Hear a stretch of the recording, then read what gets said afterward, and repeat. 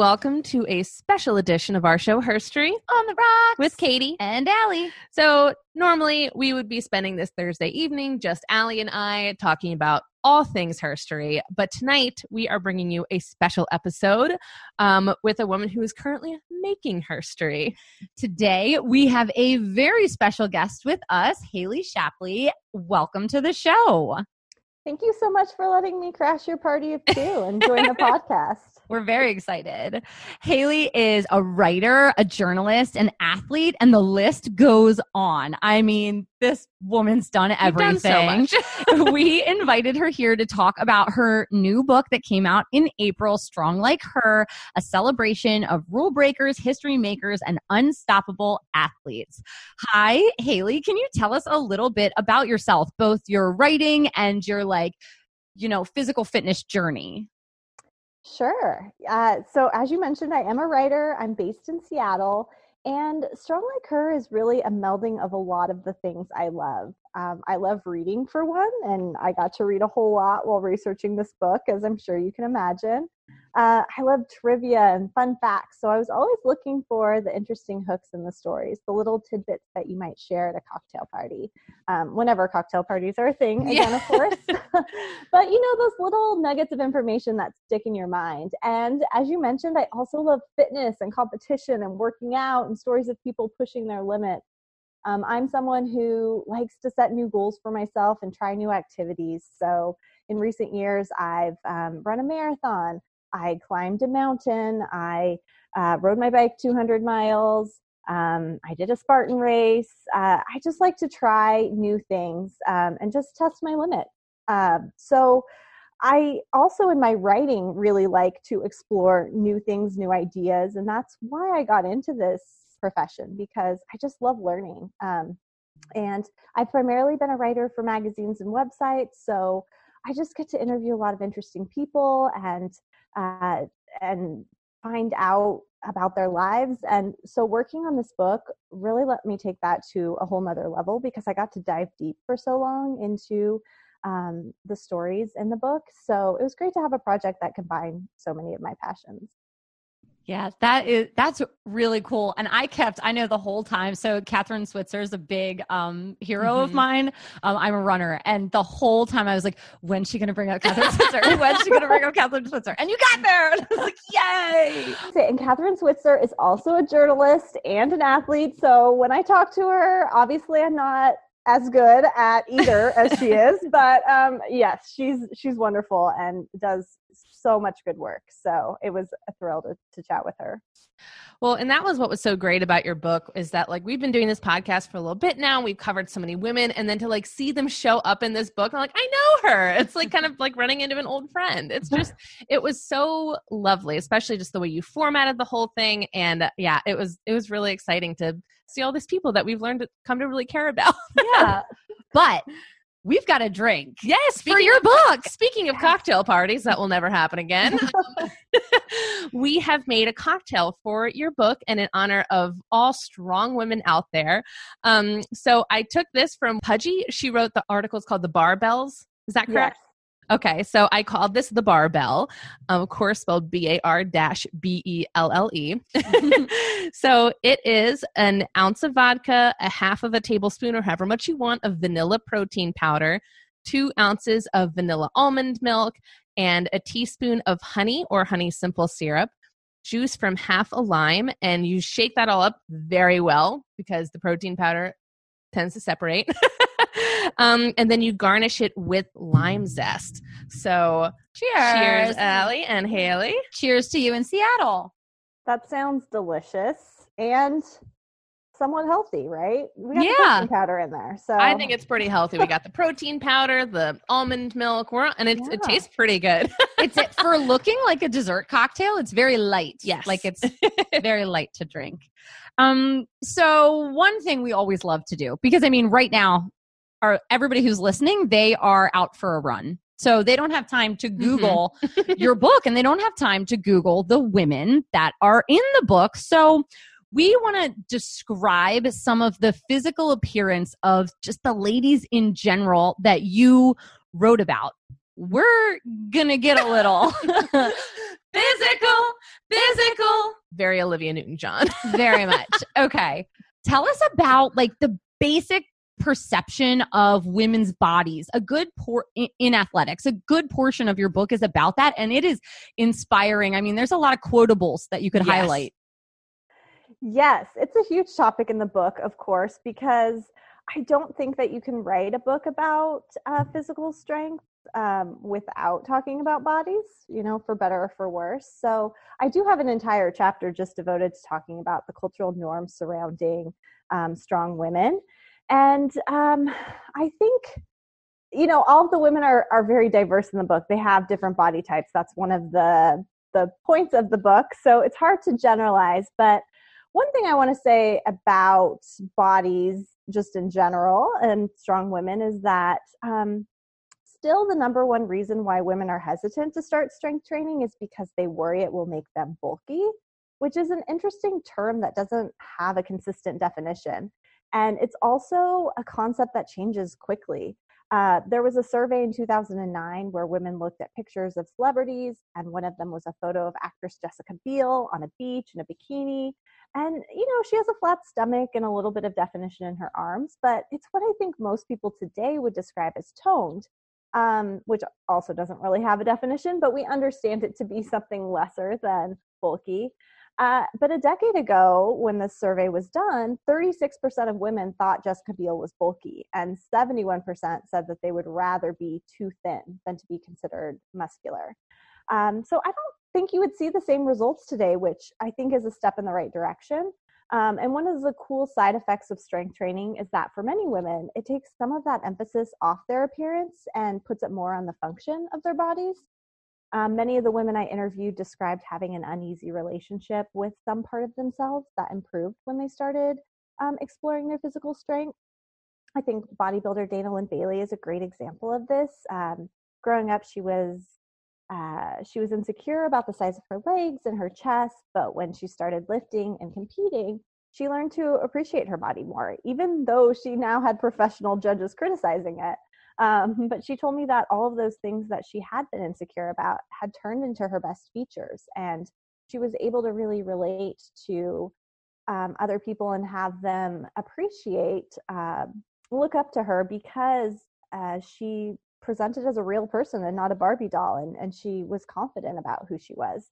So I think physical description, the women in the book, it varies so widely, and that's what I wanted, because there is no particular look for strength. You can look like Sandwina, who's a circus star in the book, who was around 6 feet tall and always described as curvaceous in the media.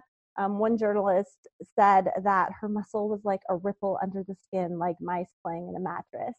And then you have Pudgy Stockton, who came around just a few years later, who was a prominent figure on Muscle Beach in the 30s and 40s. And she was petite, about 5'2" and 115 pounds, and very much girl next door. So that's one of the messages I wanted to send in the book, that strong can look like Sandwina or Pudgy or anyone else. Yeah, and that was one of my favorite parts of the whole book because, when you get the book, it's also like interlaced with all of these incredible professionally shot photos.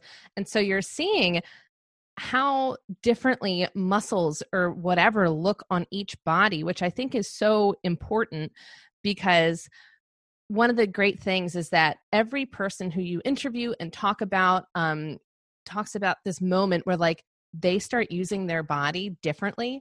And it's not even like, oh, I want to look this certain way, kind of like you were talking about. They're like, I just want to feel a certain way. And of course, everyone's body like develops differently.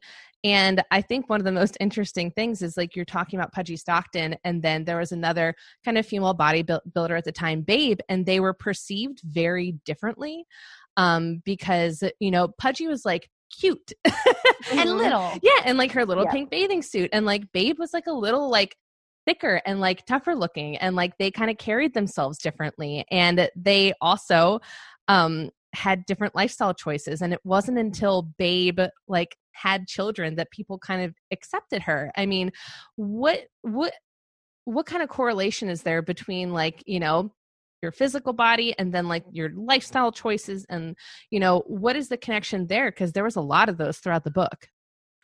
Yes, that's a good point. And I love juxtaposing Babe and Pudgy because they are around the same age. Mhm. And Babe actually didn't have children. It was when she got married Oh, that was it. that she was really accepted, which was fascinating. The way that reporters wrote about her before she got married, she was called a hatchet face. You know, they said she was so good at sports because she wasn't good at man snatching, which is what all the other women were up to. And I mean, they just called her the worst names, and were constantly speculating on why she didn't have a boyfriend and all of these things. And you see that a lot, that marriage and kids and other sort of concepts that are traditionally tied to femininity, that these are reinforced whenever women are talked about in a sporting context. So Sandwina, the circus star I had mentioned earlier, reporters were always asking her about her kids and her parenting advice. She used to give a lot of parenting advice for whatever reason, because they always wanted to draw that link back to the fact that she was still a woman, she was a wife, she was a mother. And you might expect that in the 1910s, but it continues all the way through recent years. And one of the women in the book, Jan Todd, who was an incredible power lifter who got started in the 1970s, you know, in People magazine, they described her baking hobby and the fact that she was married and that she didn't have a mustache, which was apparently shocking that she was so strong, but she didn't look like a man. So, yeah, I do think that lifestyle choices, as you mentioned, play a role in how strong women are perceived. And there is this push to make sure that in the media, if women are seen as strong, that they're also contextualized as feminine women as well. And if they can't be contextualized that way, like Babe couldn't be for some time, then they're outsiders and it's not as accepted. And so I collected so many quotes from newspapers of these women they're just things that didn't relate being talked about, like their baking hobbies or their, you know, their boyfriends or whatever it was. It's really interesting. Yeah, all throughout the book. I think there was one point in the introduction, or no, I think it might have been in the chapter about the Victorian era, where you mentioned that men were supposed to be physically superior, but women were supposed to be morally superior. And I just think the way that was worded struck a chord with me, because it was the first time I think it was put so eloquently in the terms of like, listen, you have to have morals and get married and be pure and be a virgin and prove that you're a woman and prove that your uterus isn't going to fall out because you're working out so much. So, I mean, I think your book serves as an outline of women's history through the lens of sports, which is a really cool thing. And it starts in ancient Greece and goes through present day. But was there one specific moment that you wrote about that you felt like this is the moment? Ooh, that's a tough question. I think there are a lot of moments. One chapter of the book that I think sort of illustrates a lot of the concepts that I make about the connections between physical strength and other types of strength, like mental and emotional, is when women are fighting for suffrage. And I think a lot of women, or a lot of people just in general, don't know that athletes were on the front lines of making the case that women should have the right to vote. So the circus stars, who were women who had the ability to travel the world, which was not common at the time. They made their own money, which was not common at the time. And, you know, they had a measure of influence, and they got to talk to people from all walks of life, which, you know, in a time when it wasn't as easy to travel, wasn't something, a lot of people didn't have exposure outside of their small communities. So we see that with bicyclists as well. Women started riding bikes, and that played into them realizing that they liked that little taste of independence that they were getting, that they could do more than just ride a bike, that they could go and vote, they could go and hang out with who they wanted to.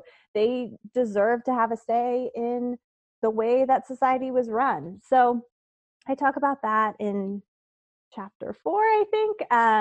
But I just think it ties together a lot of the themes nicely, about why pursuing strength it's not just about, oh, I can lift more now or I can do more push-ups. It's about so much more than that. Yeah. And I think one of the great milestones in your book is like, there's one thing that keeps constant is the disinformation that women receive about what is going to happen to their bodies when they do any sort of physical activity. XYZ. Yeah. Do you have a favorite piece of that disinformation? Because there were just so many good ones to choose from. There are a lot. I've always been a fan, and by fan I mean not a fan of right. the idea that running will make your uterus fall out.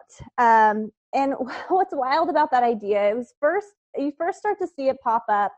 Well, honestly, it's ancient Greeks kind of talked about the wandering womb with women back in the day.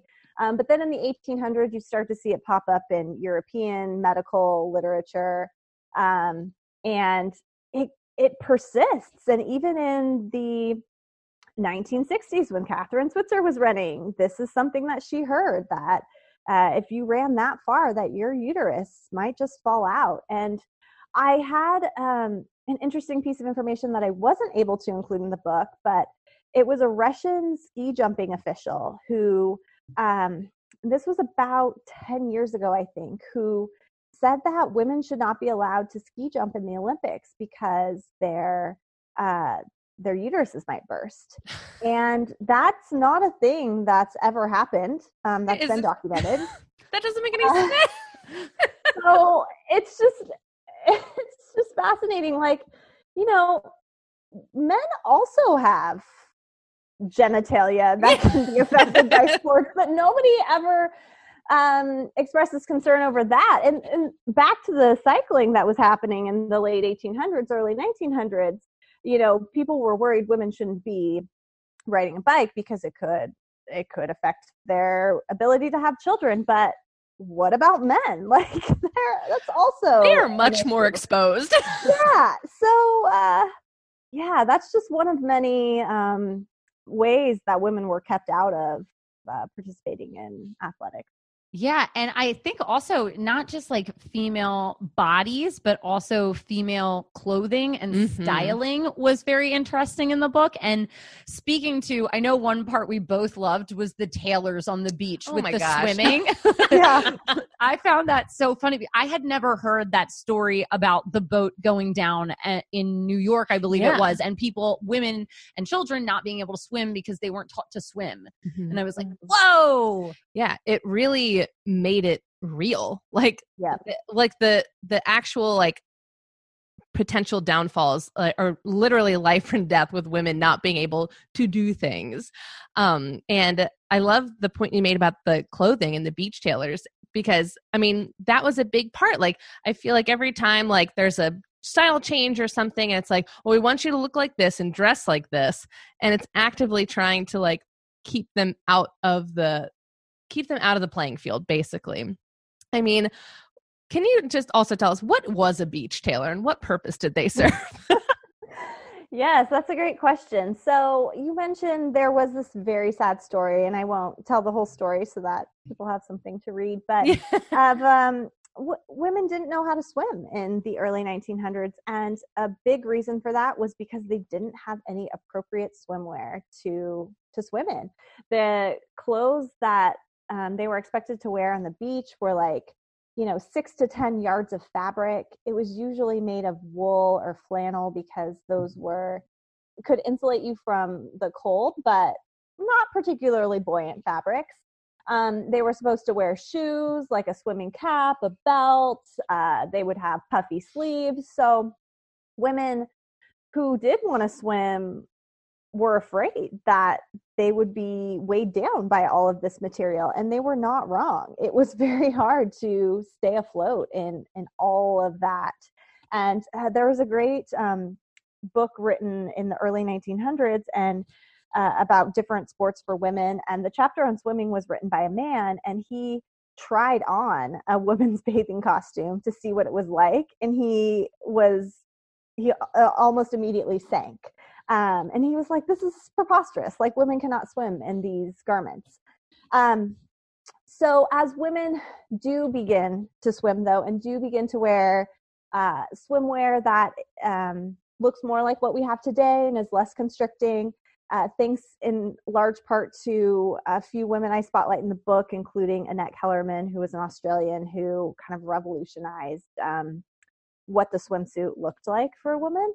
As they started to wear these more risque outfits, some beaches would have beach tailors on them whose job it was to just go around and make sure that everyone's clothes were appropriate. And on the spot, they would make alterations like adding a longer skirt or making an armhole a little bit smaller so that it didn't expose too much of that upper arm area. So this was something that you would see in some of the bigger cities like Chicago in the 1900s. When I get a time machine, the first thing I'm doing is bringing one of them to present day and just letting them loose on the beach. Well, it's so they would great. not know what to do. They'd go into immediate shock, and it would be bad. So, I mean, I wouldn't mind having a tailor just following me around in general life, but probably not on the beach. Yeah. Well, it's so funny because you open that whole like kind of chapter about the Victorian era with being like, there was a female Queen of England who was doing so much. And people were like, no, but we cannot see a woman's knee that, or even an ankle. That is beyond questioning. Like, it's just, I love that you put these like historical moments in there to like, just kind of be like, this is really crazy. Yeah. And the Queen was so incredible and powerful. And yet even she let a lot of this, these ideas about what women could do get into her head. Yeah.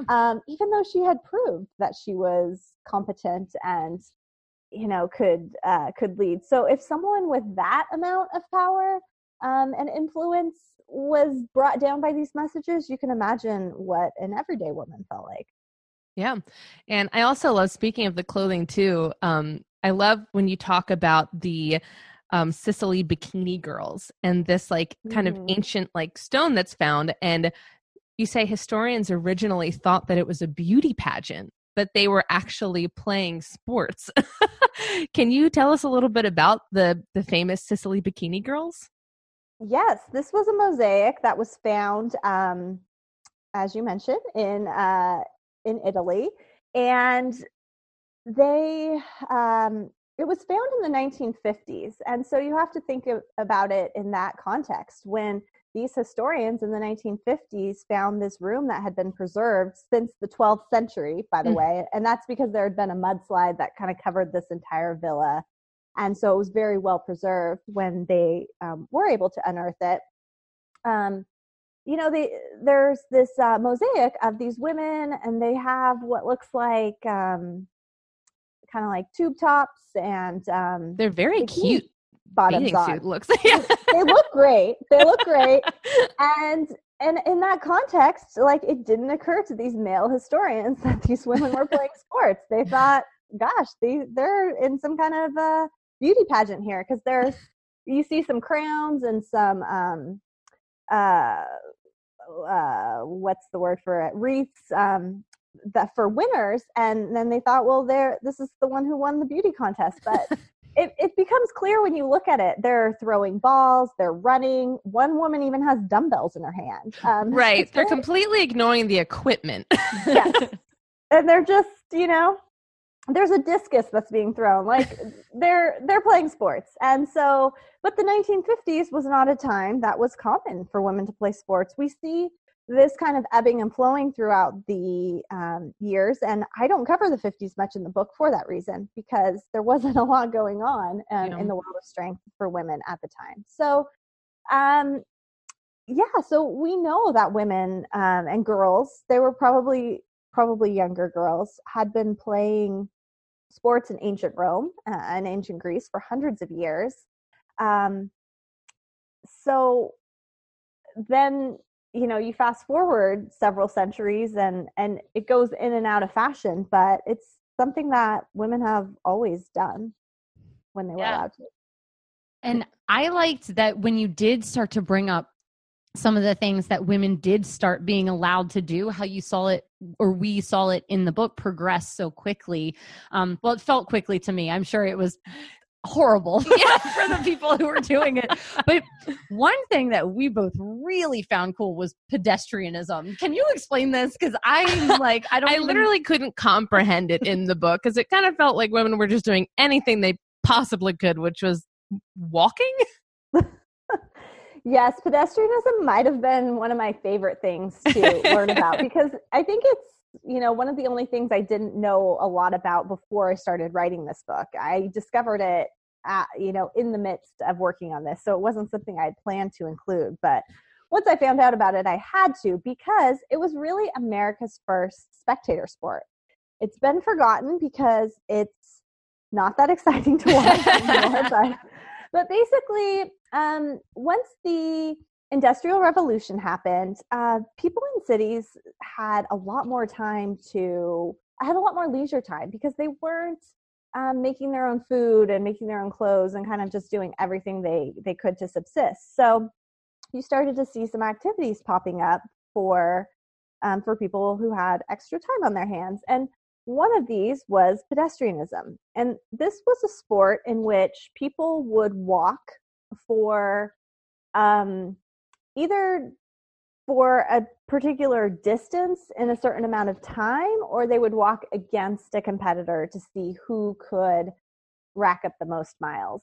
Often these were in bars, and it's something that you would bet on, and that was seen as very kind of low class. But it started to legitimize and become a bigger thing, and people started to walk from Maine to Chicago or walk in these big arenas. And so the woman I highlight in the book is Ada Anderson, who's from the UK, and she wanted to show women that they were capable of doing more than they thought they would.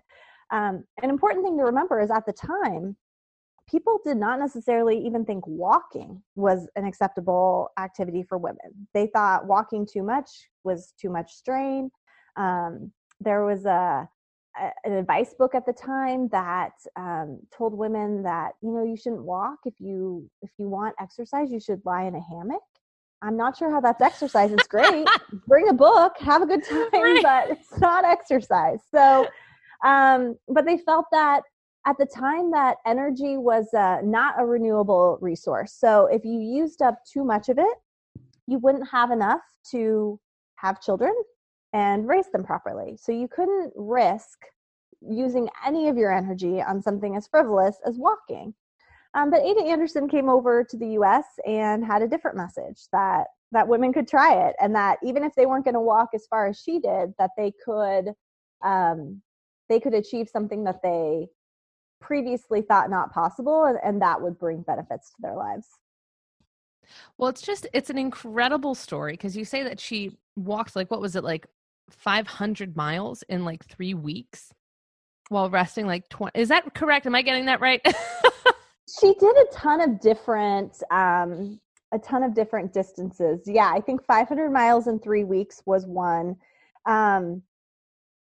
But the way she broke it up was 1,000 half miles and 1,000 half hours. So she would walk half a mile, and then in whatever the remaining time was in that half an hour, she would have to rest. And then when the next half an hour began, then she had to start walking again. So she wasn't resting any longer than 20 minutes at a time for 3 weeks.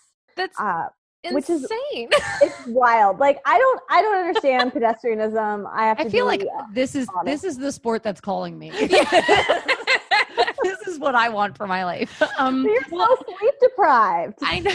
Well, and I love it too because you talk about she's like riling up the crowds and she's singing and whistling and like doing all these fun, like she's being a showman while she's doing it.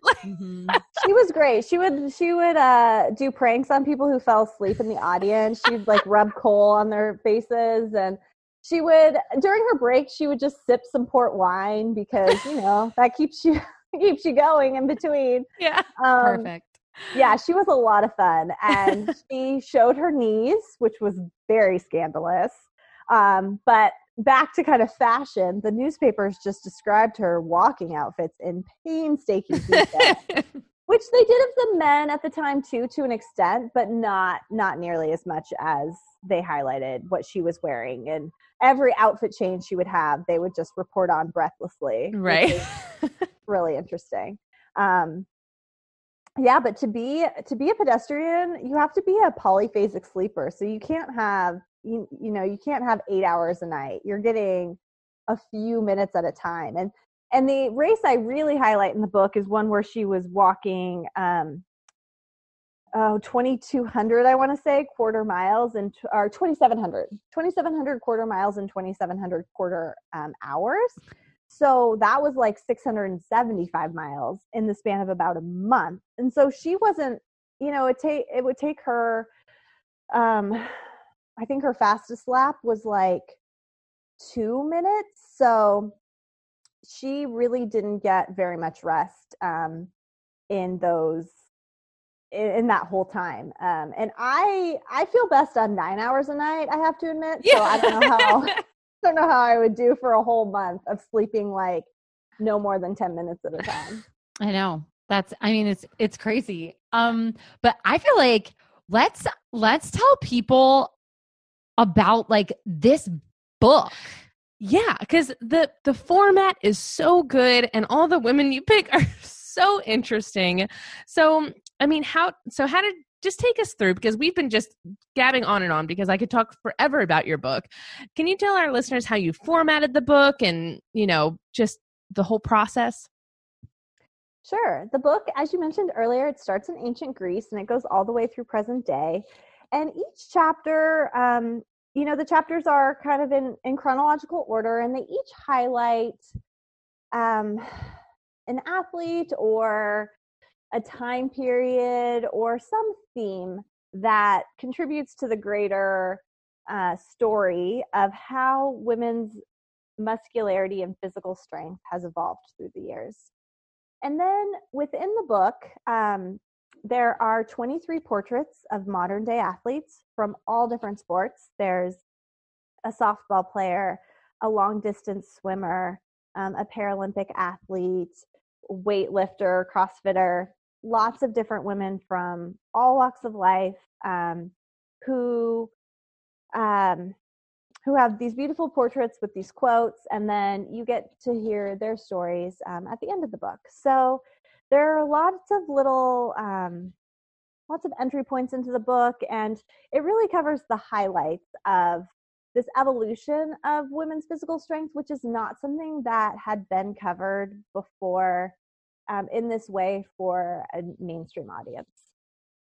I could tell while I was reading it, the amount of intense research you had to do. And then obviously you have all your sources in the back of the book. And I was like, this is like a full-blooded history novel, but it comes off like such an easy read, which was just so great. But was there anywhere really cool or any person you got to meet that was like your favorite place that the book took you to do the research? My favorite place was probably Iceland. You can't go wrong there. I went and ran in a Spartan race, and I tell that story a bit in the afterword of the book, actually. And that was just cool. I met some amazing athletes there, and I got the chance to kind of test myself in a physical contest. But a really serendipitous thing happened on my way back from Iceland. I was on a layover in Chicago, and I started talking to this gentleman sitting near me, and somehow we got on the conversation of strong women, and he told me I should meet his wife, that she was very strong. And a few minutes later, she came by, and this was a woman in her early 80s who her face just absolutely lit up, telling me about how she deadlifted 121 pounds on her 81st birthday. And I loved it. I loved it because I focused obviously a lot in the book on women who are elite athletes and who have accomplished things that are in record books. But what I love about strength now is how many regular women are being exposed to it and getting the opportunity to benefit from, discovering what their bodies are capable of. So she's been fun. I've stayed in touch with her, and I just loved her story, and it was just great to see Iceland and all of its otherworldly glory, and then to have this just kind of serendipitous encounter on the way back. That's so great. And it's honestly what the whole book feels like. It just feels so good and empowering. And for me, I was really excited to see a rock climber in there because I'm a rock climber. So that was really exciting. Yeah. And that's the whole point, is you can kind of see yourself in literally any of the, dozens of women that you talk about. And it's so inspiring. And I just love it. And I could talk about this book forever, but we should probably... Yeah, we should tell people where they can get it. Because yes, that's the most important thing. We want other people to be inspired by your words as well. So where can they find you? Where can they find your book? Yes, the book is available anywhere books are sold. So, wherever you like to buy your books. Right now, I like to encourage people to buy from an independent bookstore if there's one near you that you enjoy. So many shops right now are offering free shipping, and stores can always order a book for you if they don't happen to have it in stock. So I recommend that, but also any online outlet that you like works too. And then you can find me on my website, which is HaleyShapley.com. I'm on Instagram at Haley Shapley and Twitter at Haley Shapley. So anywhere my name is, I'm around. Perfect. Well, thank you. Just from two strong women to another one, we just want to thank you so much for this book and your hard work on it, because I really encourage everyone to go out and buy this book because it is so fantastic. If it's any endorsement at all, I already bought one as a Christmas present for someone else. I bought we got the PDF version, and I've already bought it just for myself to put on my bookshelf. Well, let's buy 10 more and just give them out as presents to listeners. So thank you so much again. And we hope everyone goes out and buys it. And I think that's it. Yeah. Thank you so much for coming. You're a blast of a person. Oh, thank you so much for having me. This has been great.